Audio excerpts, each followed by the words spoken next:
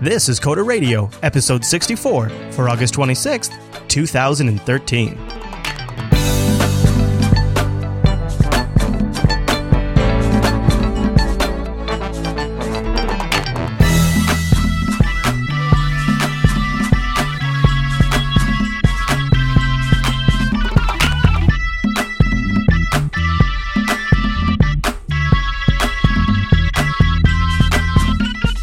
Hi everyone, you're listening to Coda Radio, Jupiter Broadcasting's weekly talk show taking a pragmatic look at the art and business of software development and related technologies. This episode's brought to you by our three fine sponsors, GoDaddy.com, Ting.com, and UnitySync. I'll tell you more about those as the show goes on.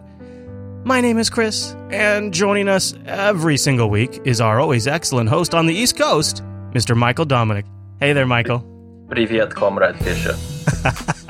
Hello, are you calling from Russia? Yes, I am bunking with Edward Snowden. How are the accommodations over there? Good, but, Ed's got a real cocaine problem. Whoa. Well, the man has to stay awake scouring the news.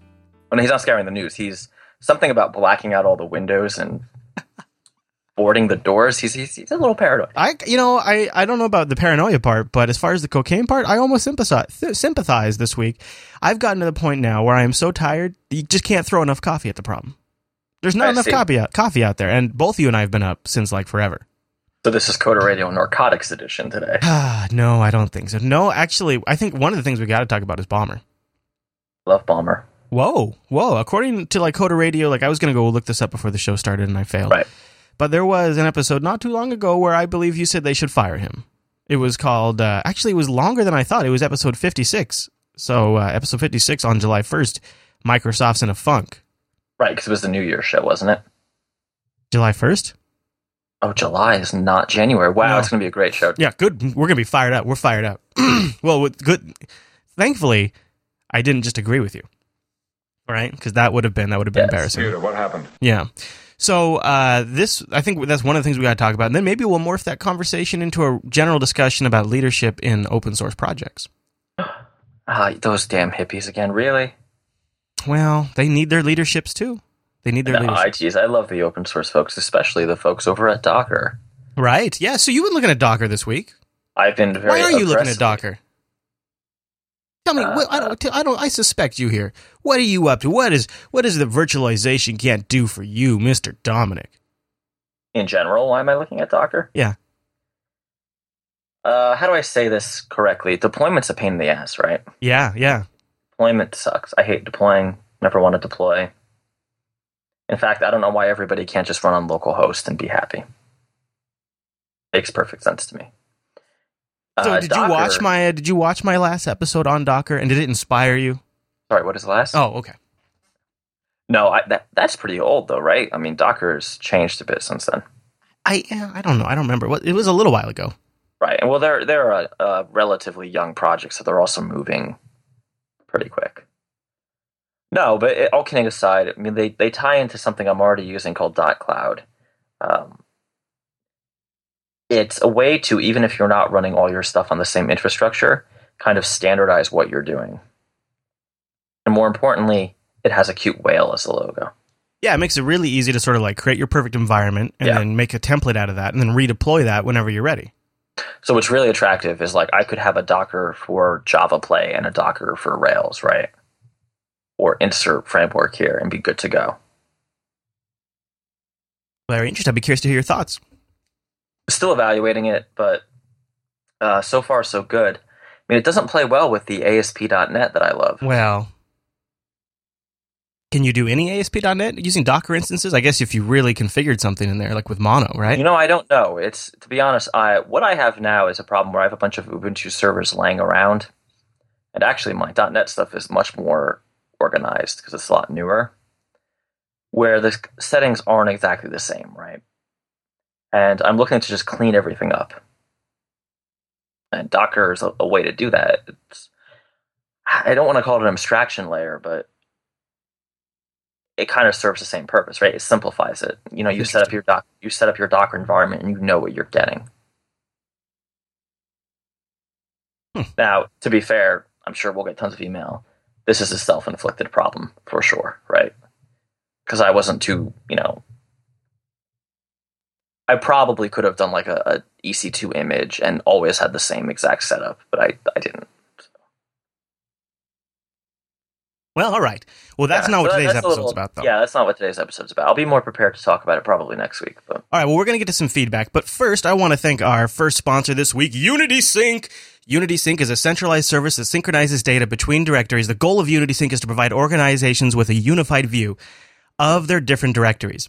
If you're a developer and you're working with an application that has its own directory and you need to move data from that directory into yours, UnitySync can synchronize the entire information, all of everything that's in the directory. With UnitySync, you can synchronize the account information between different directories, so each directory contains a unified view of the other connected directories. Or you can just do single attributes by defining authoritative data sources. You can have one system that updates individual attributes of an existing object or another. UnitySync runs on Windows or Linux, has a very easy-to-use web interface to set up, monitor, check on reports, run dry runs, send yourself information if there's something that goes wrong, apply templates. Even as a Perl scripting interface, you can get under the hood and play with. UnitySync supports just about every connection type, from Active Directory to GroupWise, even CSV files. SQL Zimbra, yeah, it can do that. And UnitySync also is used by some of the largest corporations in the world. This is enterprise-grade software, and it clocks in at just under 4 megabytes, maybe 4 or something. I actually haven't looked at the Windows version, but I bet it's also equally as tight. If you go to UnitySync, go to derwiz.com actually, click on UnitySync, then hit the download button, use the code CODER when you check out. You'll get a 30-day trial, that's an extended trial, and your first year of maintenance for free! So if you pull the plug on UnitySync, you don't have to worry about it for a year if you hit any bumps. And UnitySync has a very innovative charging model where they base the price not on the amount of data, not on the amount of user accounts in the directory or anything arbitrary and silly, just per directory. Makes it super easy for long-term deployment. You can scale and you don't have to worry about hidden costs hitting you. And UnitySync also has great customer support. They've got a good team based here in the U.S., actually in the East Coast, not too far from Mr. Dominic's location. And they are a really tight-knit team who really, really focus on making awesome enterprise-grade software. So go to derwiz.com and check out UnitySync and use the code CODER when you check out to get a 30-day trial and your first year of maintenance for free. And thanks to Directory Wizards for sponsoring the Coder Radio program. Go check out UnitySync. Okay, Mr. Dominic. Should we start with our first email? Do it. So, we got a lot of, I did the emails this week, and we got a lot of, well, I mean, I did them right before the show. Right. But you follow them throughout the week, and we got a lot of FizzBuzz still. We're still getting a lot of FizzBuzz stuff. Yeah, I definitely thank you for sending me your random FizzBuzz samples. It's cool. However, there is no prize, right? So you're not winning a cookie, or it does kind of feel like I'm like, okay, so what are these? Yeah. I also got people direct messaging me on Twitter, like GIS on GitHub, where they did FizzBuzz. I'm like, okay, but whoa, thanks. There you go. That's a clever way to do it, by the way. Yeah, that is, actually. Well, Kyle wrote us in a big one. It wasn't on FizzBuzz. Well, actually, he does. It's a 3-point topic. He touches on FizzBuzz. He mentions it. This week you had to mention it. Yeah. He says, hi, Mike and Chris. Just a few comments about the show this week, which I enjoyed a lot. He's talking about last week. On the subject of learning the real basics of programming, FizzBuzz, etc., I actually think that courses like Code Academy or Code School are maybe a better idea than Mike suggested. I personally learned the basics of coding from Coursera, right? Or Coursera? Right, Coursera, which is a course on Python from Code Academy, and then learn the basics of GitHub from Code School. I found that with a little bit of help from experienced coders and a few reference books, the Code Academy in particular worked a lot better for me than a normal CS course. Well, that's very interesting, and I bet that's because he's able to sort of learn in his style, whatever works best for his mind. You know, everybody's brain kind of learns things a little differently. Some people are better in different ways. So maybe that sort of self-driven approach lets him do that. Hold on, I'm going to cough. Hold on one sec. Do it. Thank you. See, I got a little mute switch now. Oh, how nice. Yeah, I'm fighting a little cold from the kids. He says, number 2, thanks for having someone from Persona on. I actually am working on an app that is moving to the cloud and will be using Persona for its authentication. We like it a lot. That's interesting. I've actually heard from a couple other people that have been trying out Persona 2, and they said they thought they were really impressed with it. Number 3, I agree with all the comments that Canonical really needs to refocus on the server and the desktop. Oh, this was another one we got a lot of comments on. So this one's great. This email's great because I did a good job accidentally. Thanks, Kyle. I was going to be idealistic, I would go with Firefox OS for my phone, and if I was going to be practical, I would buy an HTC One. There is nothing Canonical can really bring to the table in mobile, and I think they have seriously poisoned their desktop project.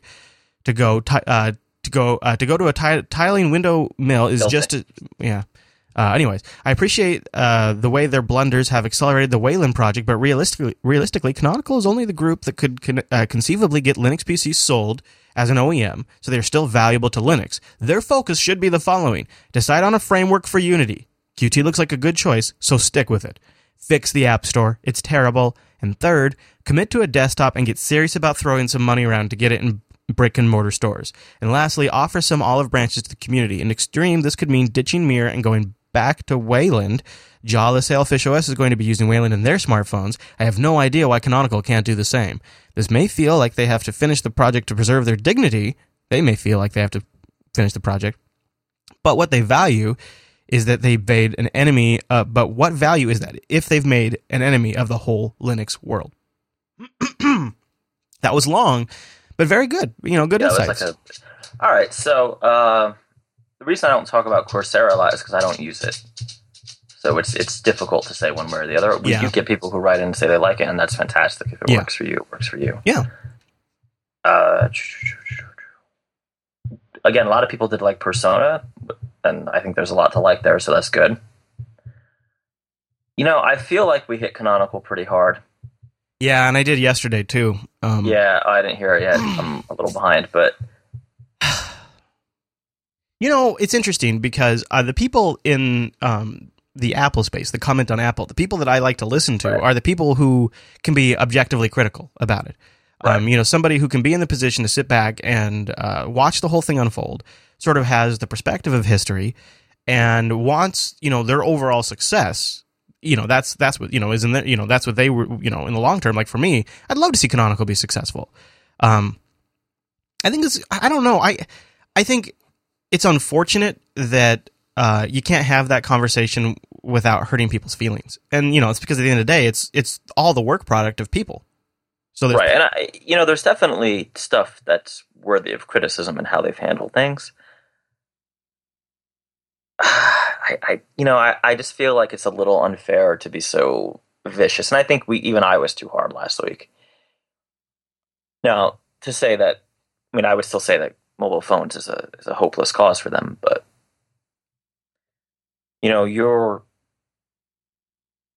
I feel like this is a problem.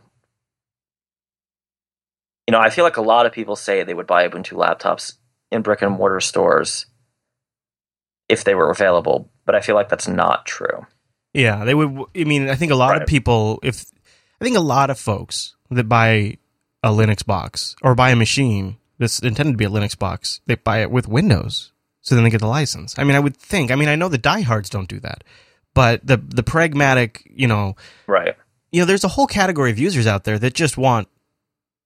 I think the vision I have for successful Canonical would be just as abhorrent to the people who are mad at them now. It's a very enterprise, very buttoned-down company. An Androidification of the Ubuntu desktop. Right. Your vision, which we've covered on the show, includes them rolling their own display server, really owning that technology, having a custom-crafted environment that they have carefully manufactured. Yeah, it's basically Apple if Apple cared about the enterprise, right, and wasn't into consumer sexy hardware design. I think what the problem is the community in general.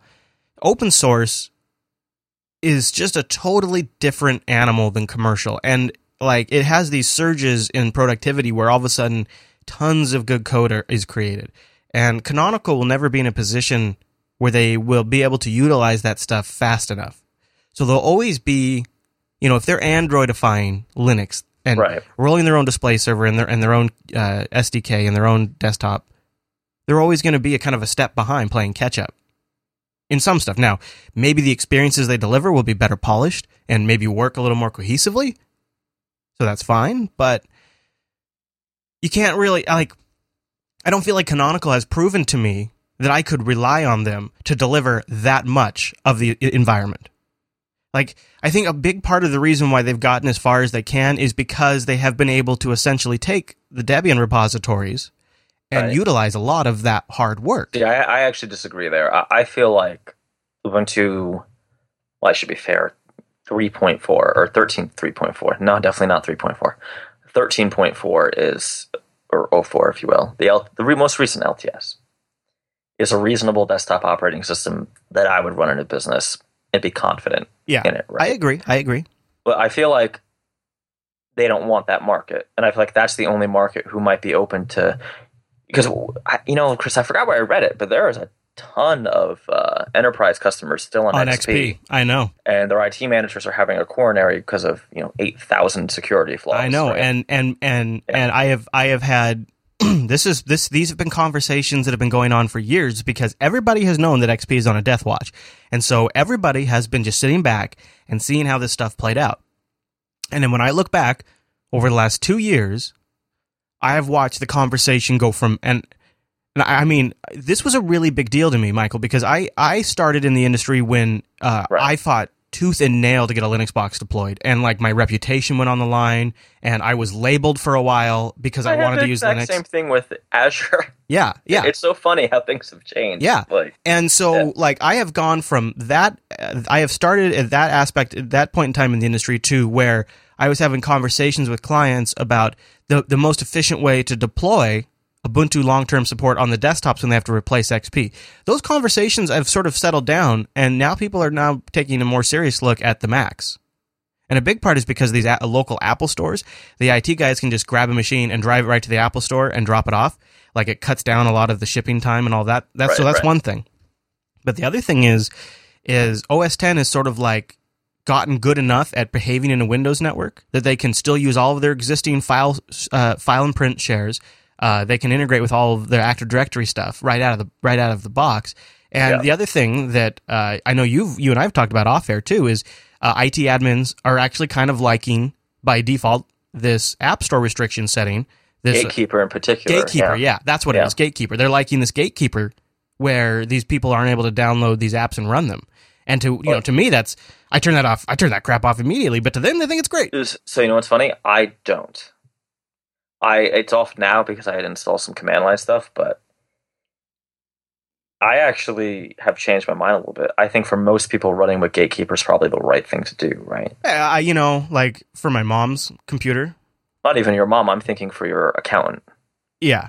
Or for your lawyer, right? Yeah, this is what they were thinking. Or, like they have these users who literally live all day in the web browser, and they are just logging into this custom-built web app and checking out quality of spec sheets.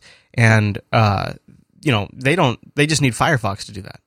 And they were seriously considering, because the guy that runs the IT department is a long-term, like forever, always been a Linux guy. Like if he had to go in somewhere that needed a domain, he wouldn't even consider doing Windows. He'd only do Linux. So he was going to do Linux on the desktop. And even he's watching this and he's thinking, I can't do this. I can't recommend this. I don't know what they're doing. And 1204, the problem they have with 1204 is that at a certain point, stuff just starts to fall behind. See, on XP, they can keep certain applications. They can run this base XP operating system for 10 years and then just keep certain user-level applications up to date all the time. It's a difficult problem. I guess we feel differently about it. I don't think it really falls behind. I could see a company deploying Ubuntu LTS and just updating the packages that they use. Yeah, totally. And then for everything else, just automatically doing security updates, right? Yeah. And maybe that's their plan, right? Canonical hopes that the 1204 is good enough to get them over this hump of why they're retooling everything. I mean, I'm pretty sure that's their intention, but I don't know how practical it is. Where were we going I think with it is this? their intention, yeah. I guess the point is that we don't intend to be hard on Canonical. It's just that we're really worried about the direction. I think it's that they need to make money, right? And if they don't, it's a big, big problem. And in other news, Apple still has not managed to run a web service correctly. You still having problems on your developer? I just got an email that my Mac Developer Program membership has expired. Oh. So I log into iTunes Connect, and because I did pay for it, I'm good until next year. Wow. Man, how do you, can you say, how do you know how these outages are affecting the beta testers for both iOS 7 and OS 10 Mavericks? I was unable to send beta tests for about 2 weeks. So, and this is me saying this, and you haven't told me anything, but to me, from what I'm reading online, iOS 7 could be the most buggy launch of an operating system they've ever had, and kind of a double whammy to have testing be down. Have your testers unable to submit bugs. I mean, I'm sure really big things were able to get through some sort of alternative means. Okay, well, to be fair, the reason I couldn't send builds is because my keys had expired. Oh, okay. My membership happened to start in June a couple of years ago, so it always renews. All my keys every June have to be redone. Or I'm sorry, every August have to be redone. So when the outage happened, my keys were just expiring. I feel like if I was to hit pause on all of our shows and for 5 years and come back, and we were doing the show on a Monday in 5 years, we would be talking about how everything runs on the web.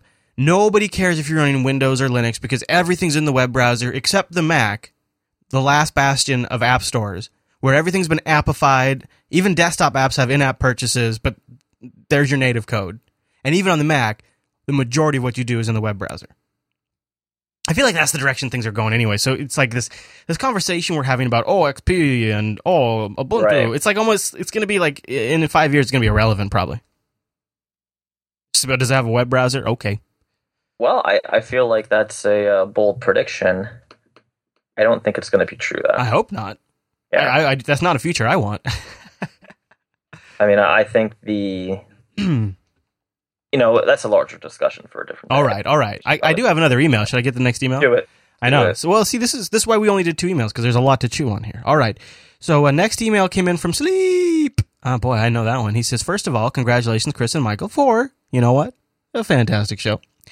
I download the show every Monday and listen to you guys religiously every Tuesday morning on my way to work. I'm not even a programmer by trade, but this, along with Lass, is the JB show I follow the most. Keep up the good work. And now that he's done with brown nosing, he's got some questions. So, like I said, I'm not a programmer by trade.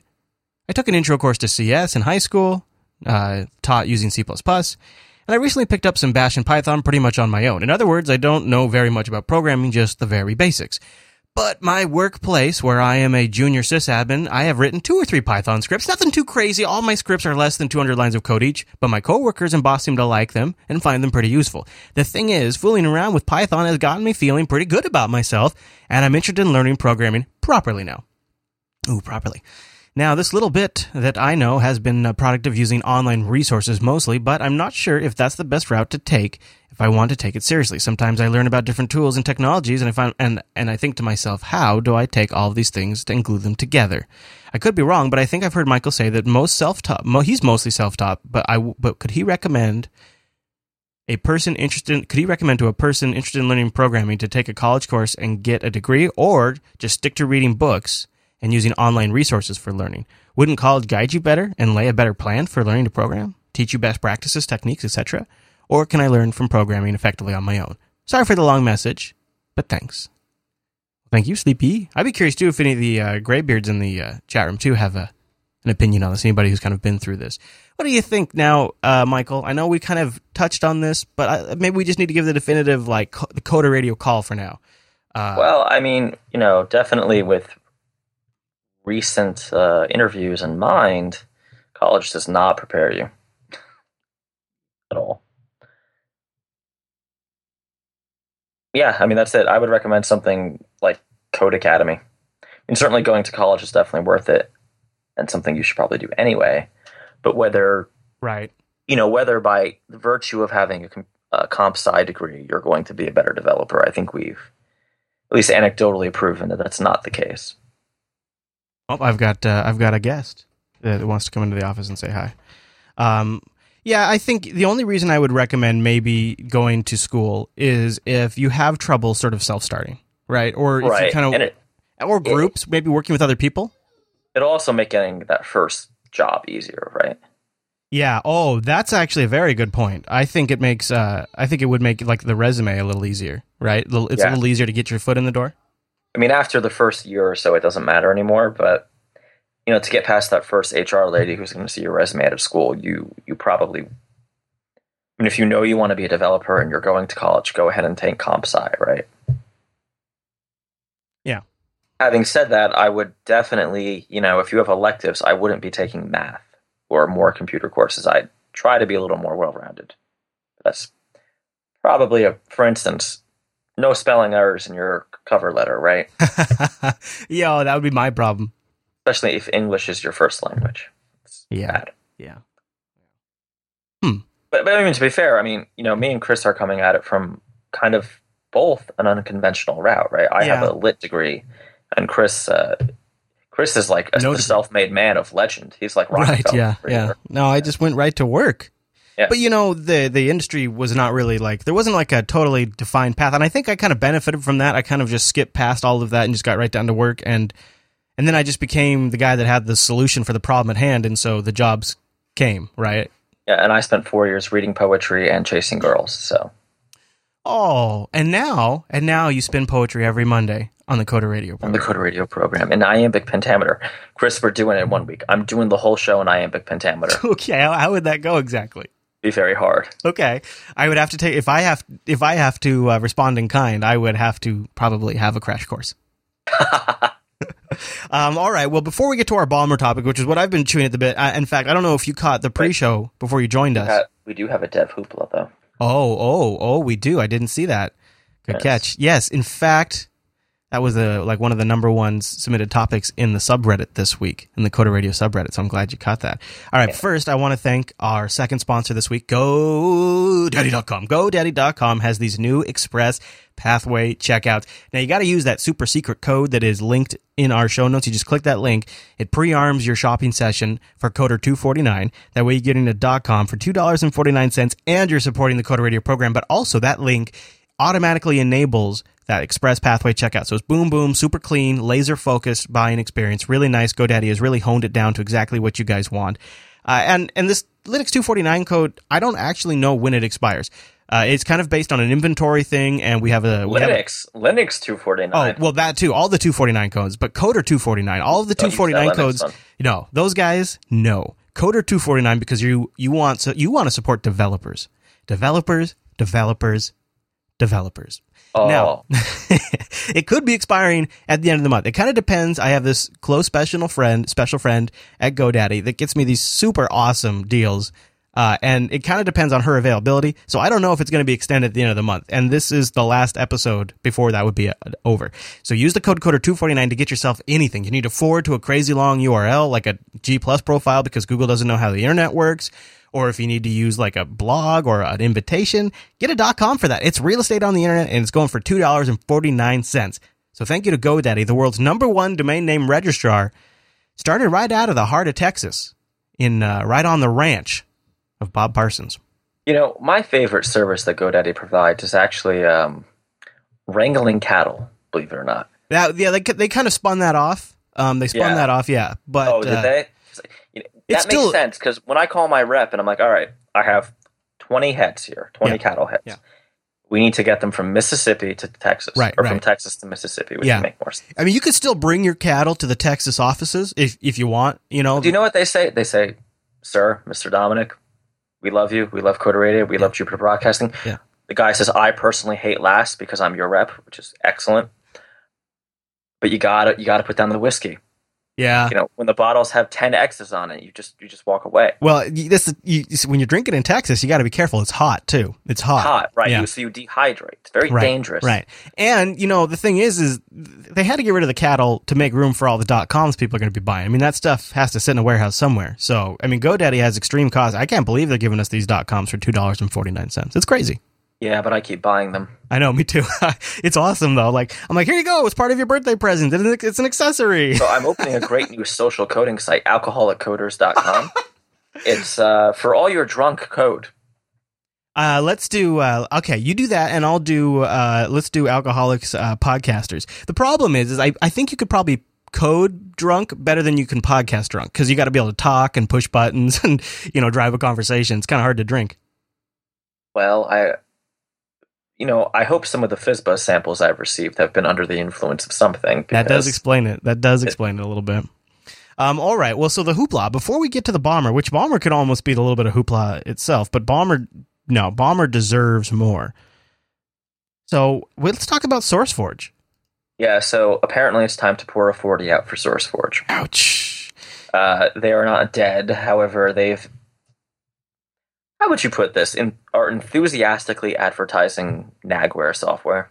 Yeah, they basically said, well, download.com's doing it, so let's just throw in. And now here, by the way, when you download your open source code, would you like to download it with our closed proprietary downloader that also installs spyware, adware, and malware? Yeah. Now, malware is a bit of a stretch, right? I would assume. I wouldn't call it malware. I wouldn't even say spyware, though. Spyware is a weird term. It depends on your definition. It's definitely adware. Like, it's yeah. So this is something so SourceForge was sort of like the last bastion of download sites that didn't do this. Well, all kidding aside, SourceForge, I firmly believe if there was no SourceForge, there'd be no GitHub, right? SourceForge kind of started this whole download open source crap thing. And they've kind of been stagnating and, frankly, dying on the vine a little bit. Well, there's no money in it. Right, it's just pure cost. It's something that somebody has to do out of the goodness of their heart, and thank goodness somebody did for a long time now. So the TLDR on this whole situation, according to this, is on the Gluster community blog. This isn't from Gluster; it's just an opinion piece that somebody posted. It says, and we should say we got this from our subreddit. Yeah, like the number 1 linked story, I think, or number 2, something like that. So it was number 1 yesterday. It's fallen, but thanks to the coderadio.reddit.com community. So the TLDR on this is SourceForge, once a mighty force for good of open source, has fallen from its previous lofty heights. DICE, the new owners, strongly encouraged the top projects to use new, closed-source only installers that push spyware. Developers using SourceForge should migrate away if they want to keep their integrity. End users using projects hosted on SourceForge should immediately find an alternative. Wow. And then they show FileZilla here as an example. So the SourceForge ad team reaches out to the FileZilla project and says, "Hey, buddy, what do you think about what do you think about using our installer here? And we'll get you we'll give you a cut." And maybe the FileZilla guys say, "Gosh, we don't make any money off FileZilla. SourceForge needs the cash, and they're providing our bandwidth. We're kind of in a spot to be obligated to do what they ask."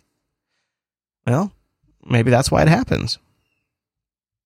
I don't know. I mean, I'm not against monetization of SourceForge. That's the thing, and I know sometimes I get and I think you must get them too for less.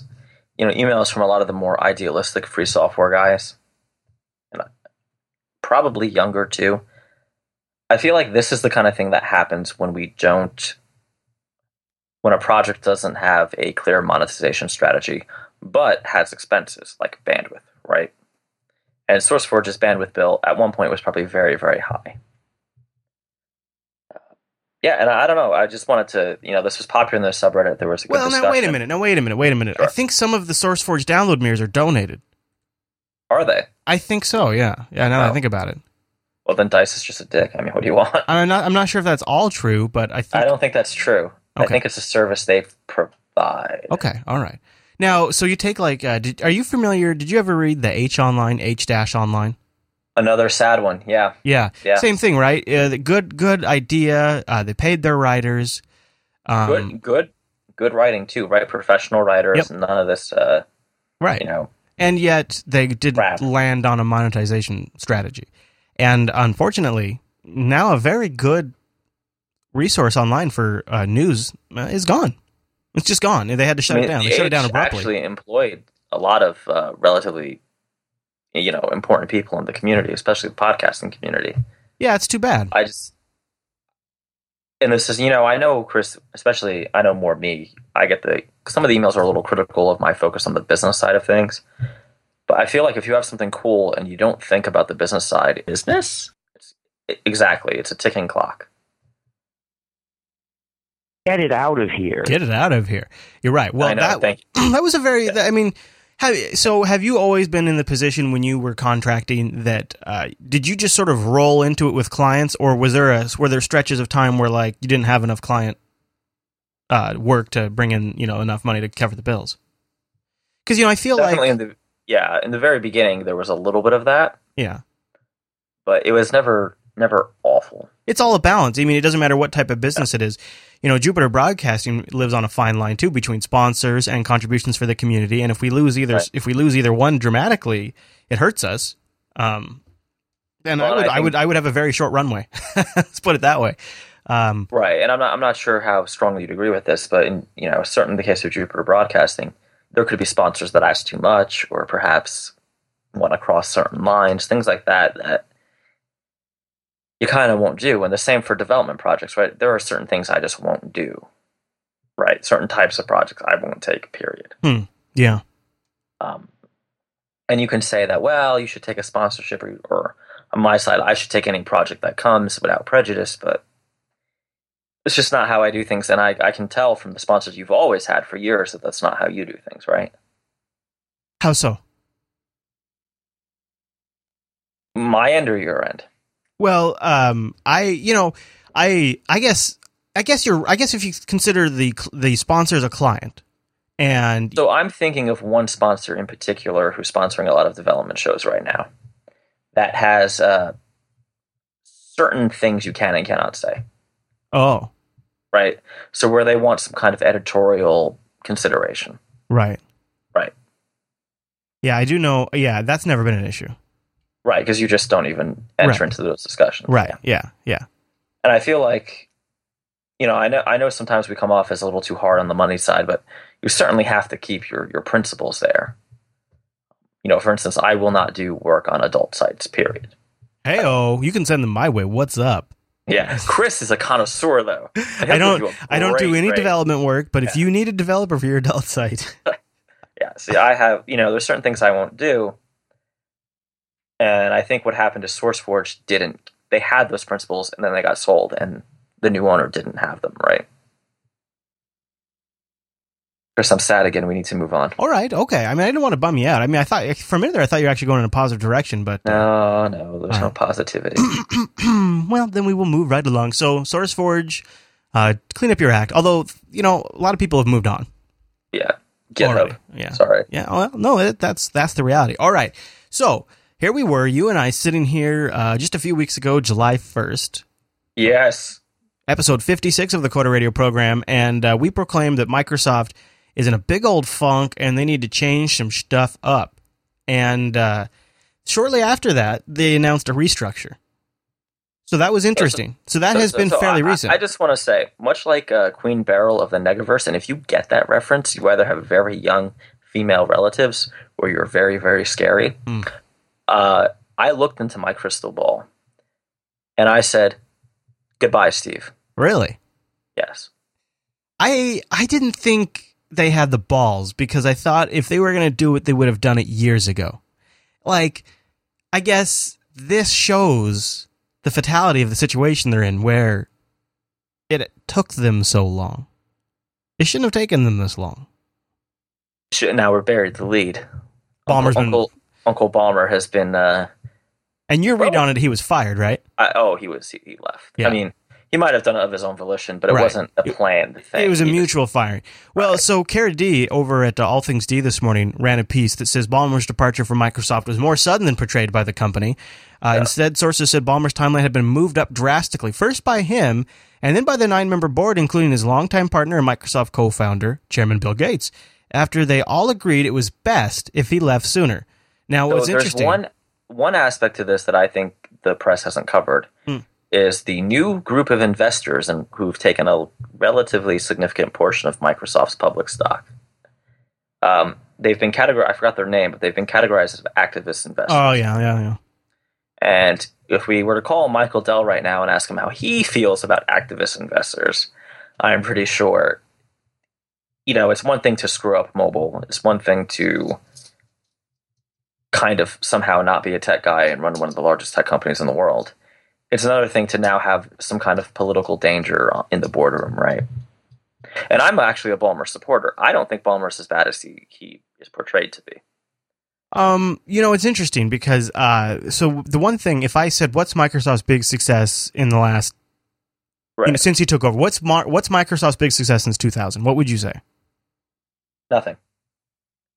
Xbox did not make enough money. I mean, they won't release the numbers, but reputable sources, Paul Thurrott and some of the other Windows bloggers, Microsoft bloggers, it's pretty clear that Xbox maybe made a small profit or broke even at this point. Yeah. Yeah, mainly because of that huge write-down they had to take of the Red Ring situation. I mean, that really put them back. People make a big deal of that. That wasn't the biggest problem, right? It was the R&D getting into a new space. They had to buy their way into the market.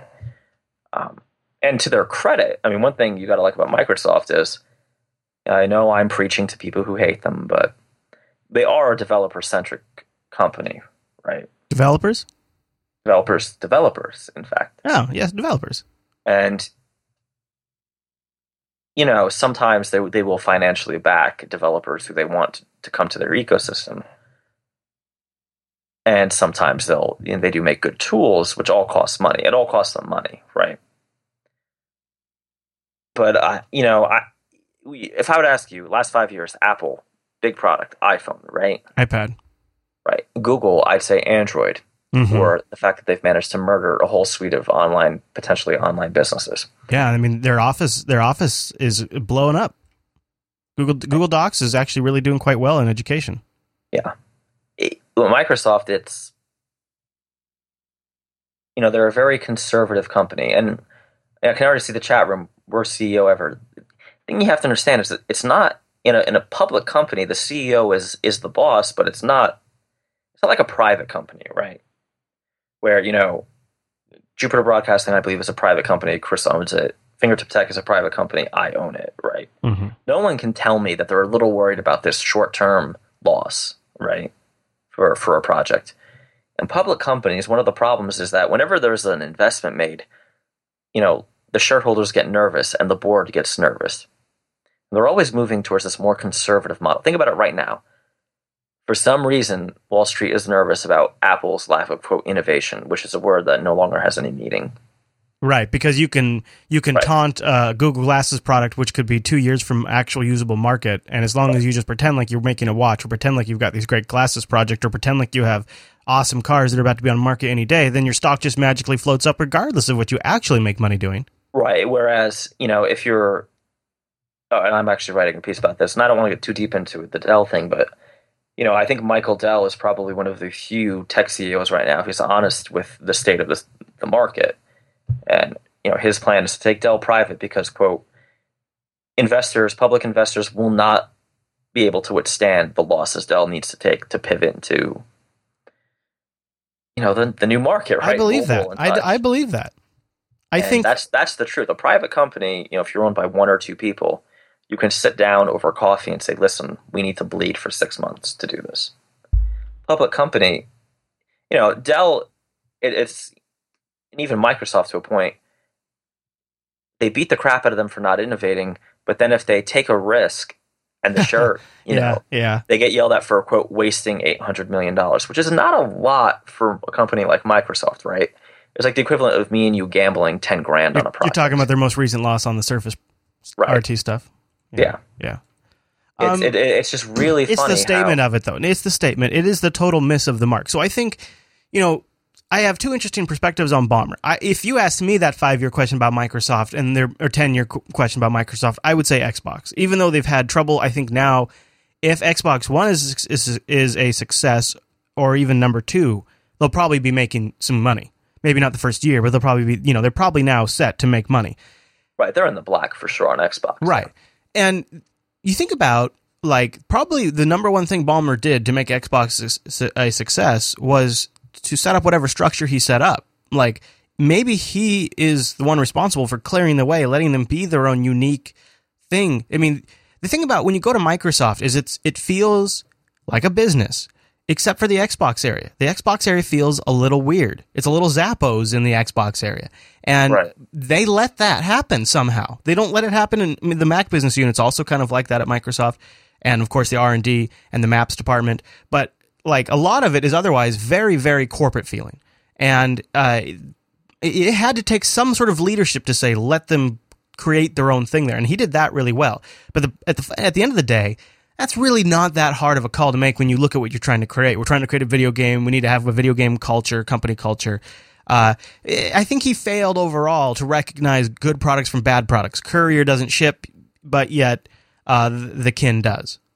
Well, I think it's hard for a public company to, with the glaring exception of Steve Jobs, who, public speaking and people skills definitely help, right? And having a cult following certainly helped him. it's hard to take huge risks when you're a profitable public company. You have tons of shareholders. I mean, let's look at Windows Phone. I feel like Windows Phone is still a great system, right? I just feel like it's not getting the support that it needs. Yeah. I definitely, I think it's funny how they have so many employees and so much money, and yet some projects totally starve. Right? I mean, that's what... No, come on. Yeah. I mean, they starve some things that you're just like, wait, why did you launch this? Especially like some things in the server space that I'm always just like, why did you ship this with the product if you were never going to put the resources on it? But then you go to their network drivers team and they've got 30 guys that are responsible for working with the hardware manufacturers to have certified network card drivers. I mean, it doesn't make any sense. They have a very odd structure, and ripping off the top and putting on odd. I think it was, the structure was built, in the 90s, right? Yeah, yes. And so if you look at it, it makes a lot of sense for the 90s. And also the power relationships between the hardware and software company has kind of changed. And they're the ones who changed it. But they still, the fact that they need to have separate drivers for all the different hardware manufacturers is silly, right? Like if I'm Microsoft, they say, well, you can do your own thing, but if you don't conform to our protocol, not our problem. Yeah. You use a little bit. And to be fair, they can't do that. I think they would do that, but for the federal government. Right? Yeah. They get smacked. Another advantage of a private company, by the way. Okay, so what do you think? What do you think going forward? Do you think Microsoft will emerge with Scott Forstall at the helm, and they'll become this lean, mean product and services company? If they emerge with Scott Forstall at the helm, I need to not do anything on Azure. They want to become a devices and services company, so they're all about Surface and Azure and Xbox Live and all of that stuff. Forget about the service. It's Azure, right? Azure is the key to everything. Because Azure is Xbox Live, right? It's not Azure and Xbox Live or Azure and Office 365. Azure is. Is it though? Actually, I think Azure is the new Windows. Azure is the base of everything. Azure is the way forward for them. I don't know. Is it? I don't think so. I mean, I know you're not a fan, but it is a very good service. It's difficult to find fault with it, right? Okay. All right. I have not used it. Right. And, to their credit, they're embracing open source now. I know the term embrace has a lot of negative connotations. Oh, can they extend it too? But they haven't, right? That's right. No. I think one of their biggest problems is it's hard to turn a big ship, right? I mean, look, in 5 years, the business model of selling you Office for $200 at a Best Buy or Staples is not going to be possible. Right? I mean, I don't even know. Is that what Office costs now? $200 still? No, I think it's more than that. Is it really? Yeah. Well, the fact that we don't know the price proves that it's not that important. You can get a subscription for something. I think it's interesting to see who they put as the new CEO, because I have a gamble. Shall I open my evil crystal ball again? Yeah. I think it's the Azure guy. He's a Sadai. I'm sorry, I don't know his name. But is CEO supposed to be kind of like a figurehead? That's why they kept him as long as they did. Unless they go outside of the company. Here's funny. I would have liked Steven Sinofsky, actually. Yeah. Because he's a jerk, but he has vision, right? Yeah. And he's not afraid to say, well, the start button being back in 8.1 is kind of an embarrassment. That's ridiculous. I feel like he never would have approved that. I think the menu should never have gone away, but that's another story. See, I actually disagree. That's the thing. Yeah, it's not that bad, right? It's not that it's not. You need to change. Things need to evolve. So I don't know if I necessarily agree. Like, it seems like if you have a 25-year process of developing a way to interface with the application launcher on a computer, maybe after 25 years with the existing mouse and keyboard input technology, maybe that is the superior method for that type of interface. And then when you move to a different interface methodology, either voice or touch or motion, then you refactor the UI. Like, if you're still going to have... I think that's the thinking that got them in this situation where it's okay to just keep iterating for 20 years. You know, and maybe this is just, me being crazy, but I feel like they could have deprecated things a lot faster, but more incrementally, and this have not hurt as much, right? Yeah, maybe they could have actually done like a yearly OS release. Or a 2-year something. Or at least like a, what do they call them, service pack? Yeah. I call them patches, but whatever. Yeah, patches. And which is what they're moving to now. And, I guess getting back to something you kind of said as an offhand comment in the feedback, at least for the near term, it's all going to be about the web, right? It's all about the cloud. And I guess I just don't see, for the long game, I don't see their future being anything but Azure. And I don't think that's a bad future for them. I know, but you were just the guy telling me how there's all these enterprise customers who want more of the same, and they're out there by the millions wanting to buy desktops. But that's short term, right? And that's no, a big it's not. I don't think so. I think that's another 25-year market. Sure, but how much are they making per unit? Right? A lot, though. I mean, that's Microsoft's main source of revenue on Windows and Office already. Yeah, I think they have something in Azure that could be bigger than EC2.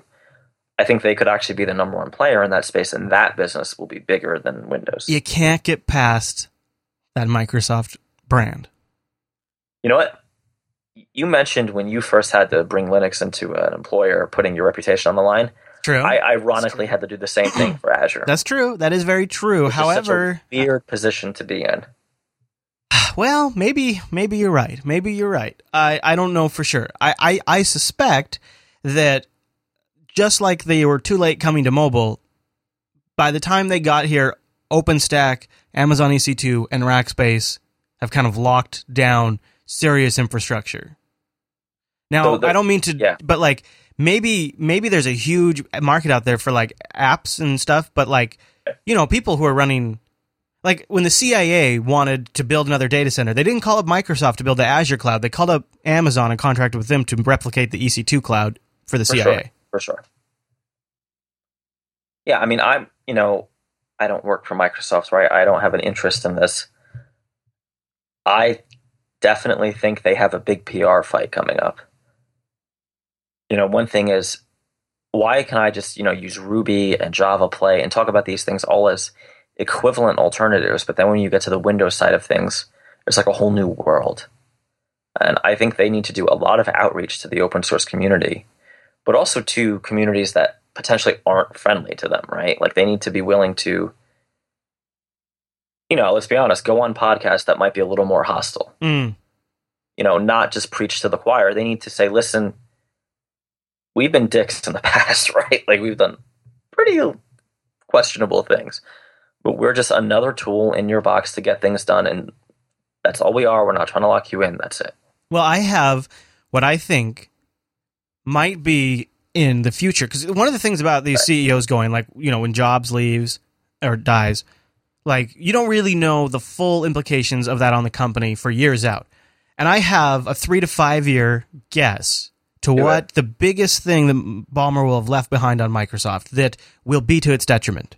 But before we do that, I want to thank our third and final sponsor for this week's episode of Coder Radio, and that, my friends, is Ting.com. Actually, go to coderradio.ting.com, and then you'll save $25 off your first device. Ting has just launched a new service that helps you by going out and finding a used or refurbished phone for you.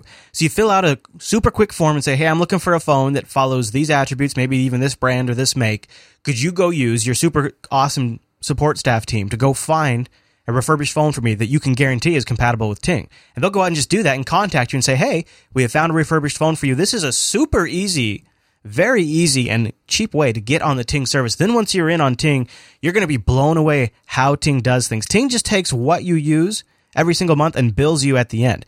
So like for me right now, my Ting bill is like $17. It is crazy. I mean, we're talking, they just add up the minutes, the megabytes, and the messages. Whatever bucket you fall into, that's what you pay. It's $6 a line too. So if you need to have multiple devices for testing, if you want to try something on the HTC One and you also want to see how that scales up on the Note 2, instead of having to pay on contract for 2 separate lines. You get a contract-free Ting line with no early termination fee, no hidden services that end up costing you way, way more than you expected. You only pay for what you use, and if you don't even use that phone at all for that month, you're just paying the flat $6 for that line. It is awesome, and it takes away that guilt that comes associated when you have multiple devices, but you want to have data. And like in my case, I like to have multiple devices that have data plans, so that way I can also get the GPS functionality, which is great for testing, but it's also just great for like nav and doing outdoor activities.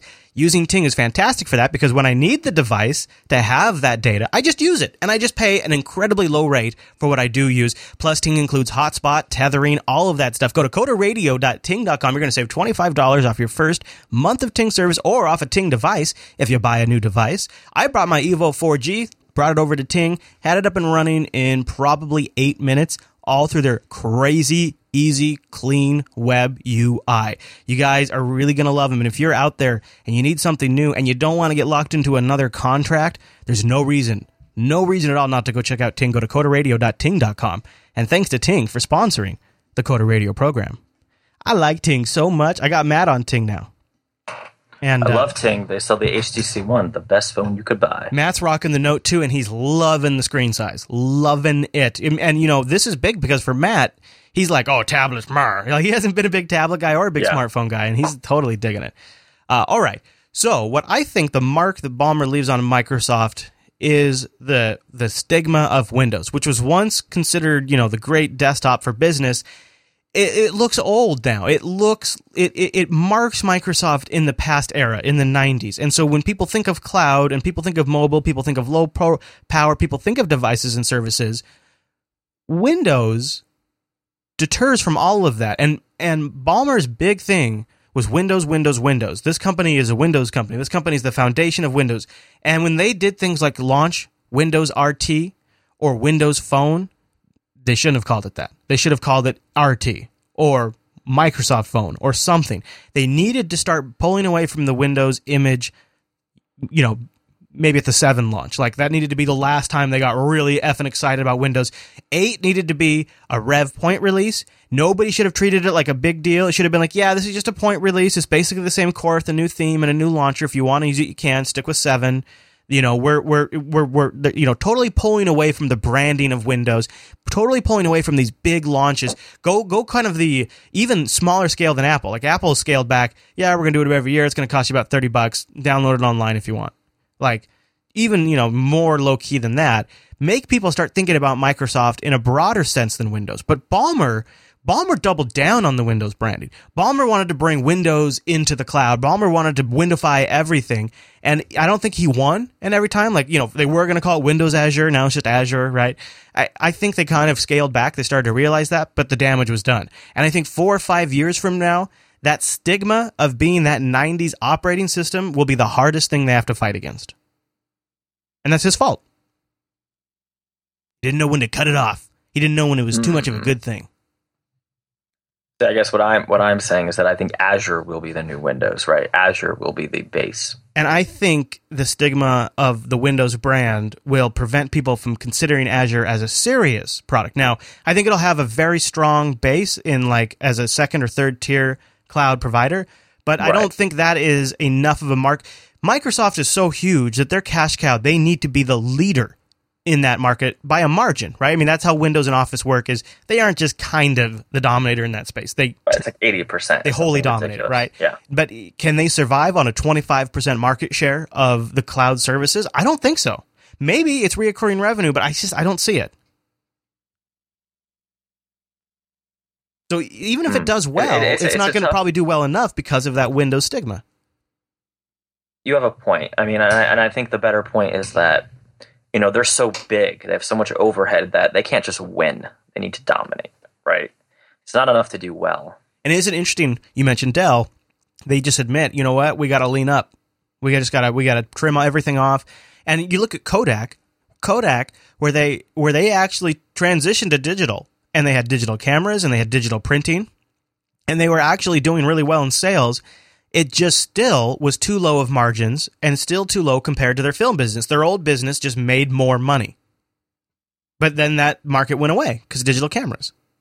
And now Kodak doesn't even exist as Kodak anymore. True. It's a weird thing to watch. These once, coming from a period of time, I literally remember thinking, they've gone too far. There will never be a time where Microsoft doesn't completely dominate the industry. And in reality, the desktop they still do. It's funny. I kind of think that way about Apple, but more and more I'm seeing that they're losing a lot of ground as the client stops mattering, right? As the client side of things becomes a little more universal. Right. Right. I mean, yeah, they're going to kind of have the same problem. Yeah. They have a little bit less of the same branding problem, and they don't need to sell infrastructure services to sustain their business. They can provide really good clients to that more homogenous future, but they will have considerably less margins on them because the demands are going to be closer to what Chromebook demands are. I mean, we all kind of laugh at Chromebooks, but if Google has its way and they are a very influential tech company, everybody's going to be able to work off a Chromebook in 10 years. I actually don't laugh at Chromebooks. I just bought someone who's doing some work for me a Chromebook. Yeah, it's for anyone in like a support role or a marketing role, Chromebooks are a pretty good option, right? That's interesting. I mean, part of that is because you can even get like SSH clients for Chrome plugins. Well, it's because it was $200 and it's a full laptop. Yeah, and it could be dedicated to work. Exactly. Right. Yeah, that's all it is. It's docs. Yeah. Yeah, and maybe if that wasn't an option, would you've been thinking MacBook Air? No, I mean it's too expensive. Right. Yeah, I would have been thinking. This is Apple's problem. This is the problem. I mean, as long as really rich client-side applications are preferred, Apple's got a business. And same with really Microsoft Windows. But if they do start transitioning to the web, which if you would have showed me Google Docs back in the Office 2000, Office 97 days, I'd have been blown away. Not really possible then, though, right? That's not fair. I mean, I think. But that's important. My point. It's like I think you got to think now, though. If in that amount of time we've come this far, in the equivalent amount of time, who knows? Maybe we'll be able to video edit in a web page. All right. So I think you're onto something here. I think it's pretty easy to with hindsight, do a litany of things Ballmer did wrong, right? But let's be forward looking. So let's say, Chris Fisher, I'm Bill Gates. I'm calling you, Chris, bail me out. Do it. January 1st. You're my man. Because he's burned out. He's leaving. No, you're it. You're the new CEO, and the board will leave you alone for 5 years. Right. Will not question you. Nothing. I still feel like he failed to have good product sense. See, I feel like he failed to control the board. I feel like he was very subservient to them, which is, of course, the way corporations are structured. But this is, again, back to my public-private company problem, right? Yeah. He's like Don Matrick before him. He's a very easy person to blame. But it takes more than one person to do these things. Oh, for sure. Yeah, for sure. Now, if you said that Bill Gates was stepping down as chairman of the board and that we were going to have a whole new board full of, younger people who, I mean, it's not even an age thing, but people who don't care about Windows as a brand. And because I think you had a good point there. People just said, we have this very profitable tech company. How can we reinvent the market? And we don't care about the old stuff. Right. And I wonder if, if you think about it, if they weren't trying to protect the Windows market, they probably would have released Office for iPad and Android by now. Right? And so you can kind of see how they're protecting this old interest. So I feel like they shouldn't release Office or at all have released it for the iPhone or Android. But, oh, did they release it for the iPhone? Yeah, but not for the iPad. That's where they drew the line. You can look at your doc on the go, but you may not edit doc on iPad. In fact, you can edit it. It's just weird. Yeah. That's fine. I'll just install Chrome and use Google Docs. I mean, the problem is, I don't think you can have it both ways. Are you a software company or are you a platform company? No, they want to be like Apple and be a devices and services company. They want to have it just like Apple. But Apple's not. Apple's full of crap, right? If you want to tell me that Apple services are great, I mean, with the one exception of iTunes, which I still think maybe that's what they feel. Maybe they feel like they can do the services end better. But Google's already got you. Yep, right? Exactly. And well, this is the Apple problem. Apple's problem is that Google can hire better designers faster than Apple can hire back-end developers because there's a big cultural difference. Yeah, I do agree. Google is becoming better at doing Apple things than Apple is at doing Google things. However, I was just using the iPhone over the weekend, and you cannot deny that the Google apps on the iPhone are smoother, they run better, they look better. I don't know what it is about. I know what it is. So than they do on Android? Yeah. Yeah. Because A, they're native, but they are native as well on Android. But iOS, this is not really the app developer's fault. iOS is it's the reason Google had to have Project Butter, right? The way it handles animations on the CPU is just better. Right, where everything on iOS is on like a 3D canvas, right? It's like a all OpenGL. Oh, it's all OpenGL, and there's no virtual machines running. So I found myself using that iPhone thinking, if I took out all of the corporate BS and I thought, this is a really good experience. I think they do have a competitive offering there, and you don't have to use iCloud. You could use, Google Voice and Google Calendar and Google Mail. In fact, you usually can't use iCloud. Oh! So I think they've just like the same problem that Canonical has, sort of bring this all back, to circle all together. Same issue that Canonical has breaking into mobile, or some of the same problems that Microsoft has. Canonical and Microsoft, there you go, Mark Shuttleworth ought to head over to Canonical. Mark Shuttleworth ought to head over to Microsoft and run Microsoft, bring over the Canonical boys, have the hardware resources and the software resources to build Ubuntu Touch, and there you go. There's the new product from Microsoft. I just solved the problem. Negative in the freedom dimension. So here's the other problem. It's really hard to tell what the next game changer is going to be because it's a game changer, right? Right. Like, I'll be honest, first time I saw an iPad, I kind of like, oh, it's an iPod. Great.